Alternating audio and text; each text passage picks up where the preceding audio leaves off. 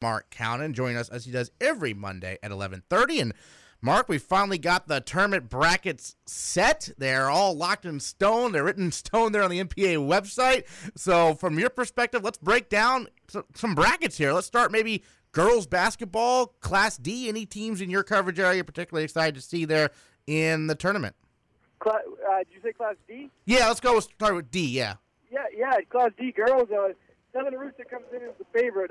They're a powerhouse. They did lose a couple games during the regular season, which was a little bit of a surprise. But they're the favorite. But Woodland's gonna be a team to be working with. They have a sophomore, Emily Curtis, who's a tough matchup for anybody. She kind of showed that last year in the tournament as a freshman, and she, as I said, presents a tough matchup. They're going to have to hit some shots from the outside to get her some looks inside. So that could be a tough matchup for Southern Rooster. Also, there's a Skank from Eastern Maine Sports. They had a tough Class T schedule, so they could be tough next week. Excellent. And so that'll be at Cross Insurance Center, those games, right? At least for... Yeah, Class B, C, and D. The Cross Insurance Center and the C and D states will be at the Cross Insurance Center also. All right, let's take a look at boys basketball, Class D. Who's standing out for you? Definitely Woodland.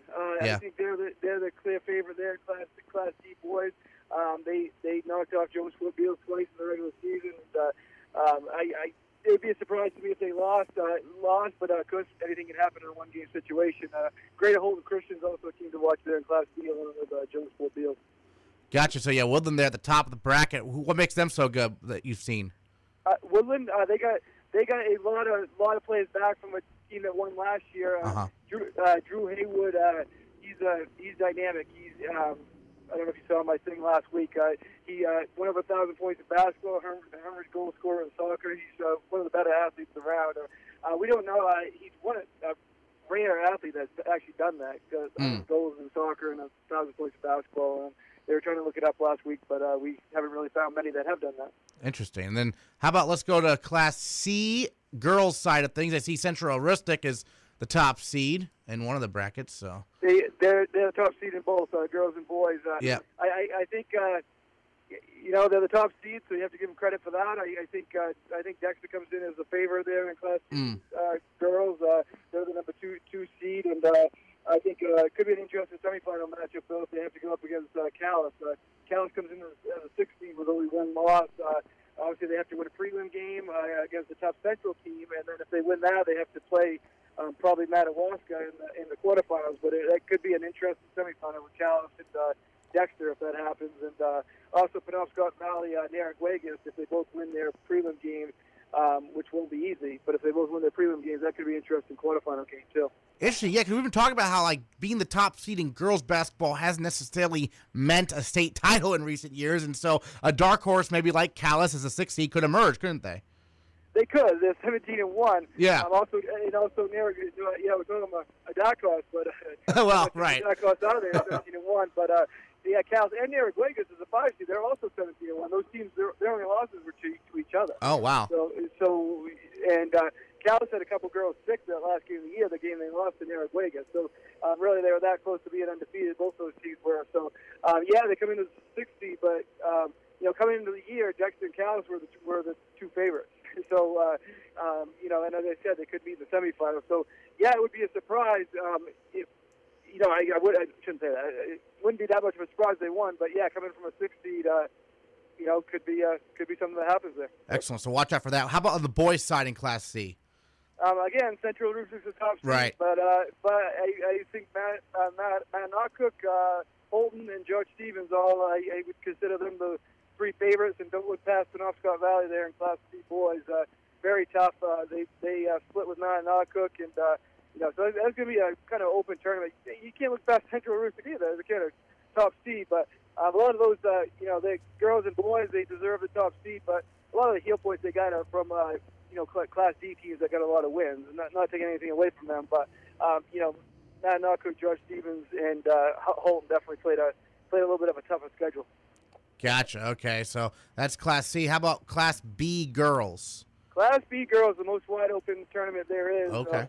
I would say there's about 7 teams, and it wouldn't be a surprise to anybody if they won. Top seeds MDI, Holton's number 2.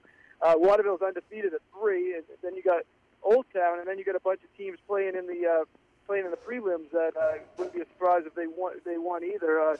But Winslow Old Town's going to be interested in quarterfinal game this Saturday at the Cross Center. That's at 1:30. That should be good.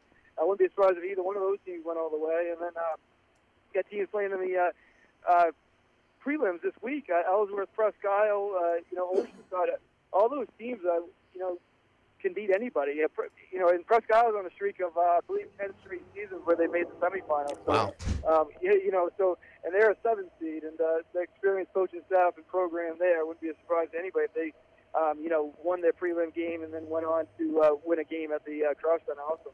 I'm sure they'll be bringing a bunch of fans down from Presque Isle, right? That's what we've seen. They certainly will. They always do. And, and again, that's going to be very interesting there. So, again, they're playing a tough Orono team tomorrow night in a prelim game. But, they got the experience. And, again, 10 straight years in the semifinals for them. So Herman needs to be on upset alert is what you're saying, no matter who they play. Yeah, well, that's girls. And, right. Herman does. Yeah, you're right. Number 2, they would play the winner of that Presque Isle Orono game. So, that's 9 o'clock Saturday morning. So that's going to start off with that long day Saturday is going to start off with a bang with, Presque Isle Orono winner playing against Herman. Absolutely. All right. How about boys Class B?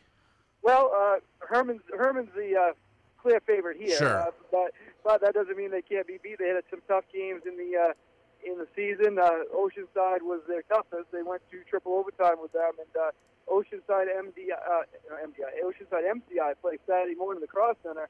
And if they both win and Herman wins their quarterfinal game, that will set up a semifinal match between Herman and the winner of that Oceanside MCI game, which could be very interesting. MCI is very good too, and so that should be a very interesting game on Saturday morning there. Excellent. Moving right around to girls basketball Class A. Class A, Skowhegan is the favorite. Yeah. Hamden, they got Bailey Donovan, so she presents some matchup problems. But really, it's going to be a surprise to everybody up here if Skowhegan doesn't represent Class A. No. Yeah, it seems like Skowhegan and Greeley are on a collision course. We'll see if that pans out, though. Yeah. And then boys basketball Class A.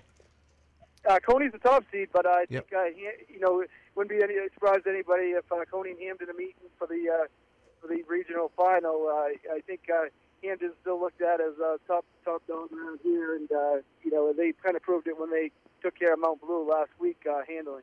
And then Class A is at Augusta this year, right? It looks like. Class A is in Augusta. Yeah. All right, and then you have any AA coverage? We're covering a bunch of Oxford Hills games ourselves, but. Yeah. Not a lot, but we got Bangor up here, and sure. They lost Edward Little again last week, but they still get the top seed, and I think that Oxford Hills they beat Bangor. Their defense I think could present a problem, Oxford Hills, but obviously Edward Little and Bangor are the top 2 teams there, and I know Bangor girls go in as the number 3 seed. Yeah, for sure. Yeah, so that'll be interesting. Mark, of all the games you'll be covering this upcoming tournament, what's the matchup you're most excited for that maybe in the quarterfinals and then a potential future matchup as well? Well, we're going to start it off with MDI boys play, and the first game of the tournament Friday at 5. Okay. And they're going to play the winner of Ellsworth. Winslow on, and if that, obviously if that's MDI Ellsworth, that's going to start it off, a packed house, first game of the tournament, because that's quite a rivalry, and that could really set up things, start things off very interesting there at the Cross Center if it's MDI Ellsworth. But of course, Ellsworth has a tough Winslow team before they get there. But MDI brings their band; they're the best. They have the best band in the tournament, and they have quite a crowd support. So that could be interesting there on Friday night. Yeah, as you said, 5 o'clock Friday there at the Cross Insurance Center, the 3-seed MDI versus the winner of Ellsworth and Winslow. So people should definitely be looking forward to that one, I should say. So you're going to be camped out at the Cross Insurance Center, it sounds like, right? That's going to be your home for the next few weeks? Yeah, I guess get there Friday and leave a week from Saturday, no doubt. Excellent. And also, I do want to mention before we head out. Sure.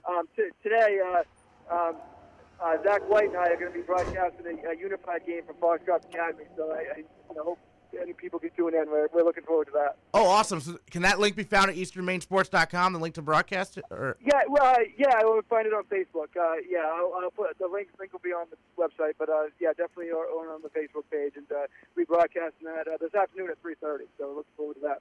Excellent. So, Unified basketball, I know I did a state title game last year at Unified. It was at Thomas College. It was a really great experience, so I'm glad you guys are doing that. That'll be great. So yeah, we're really looking forward to it, and kind of going to do it different than a regular broadcast. Zach's going to be on the floor, kind of doing some interviews.